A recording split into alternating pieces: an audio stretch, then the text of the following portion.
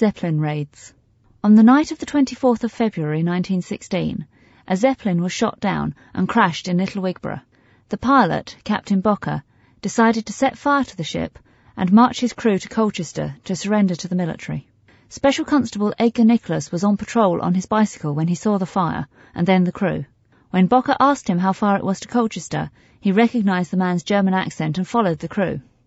This is his account of the incident. The men proceeded towards Peldon village. I followed, walking with the rear men, one of whom spoke in broken English. I asked this man if he was hit by gunfire. He answered, "Zeppelin explode, we crew prisoners of war." Later he remarked, "What people think of war?" I replied, "I hardly know." He said, "Did I think the war nearly over?" I replied, "It's over for you anyway." He answered, "Good, good," offering me his hand to shake, which I did. After this he gave me his life-saving vest and a screw hammer, which he later informed me in good English was his revolver.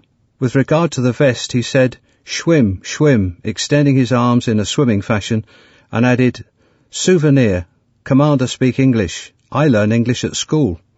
Opposite Peldon Hall Lower Barn Gate, I was joined by Special Constable Taylor and Sergeant Edwards, on leave staying in Wigborough.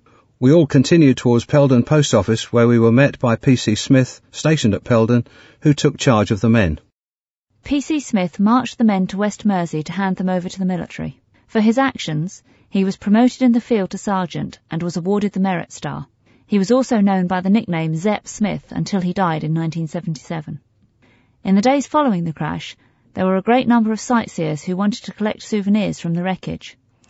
The farmer who owned the field where the Zeppelin crashed charged twopence a head entry and ended up collecting nearly £80, which he donated to war charities. You can see some of the metal pieces of the Zeppelin on display here and a model Zeppelin above your head.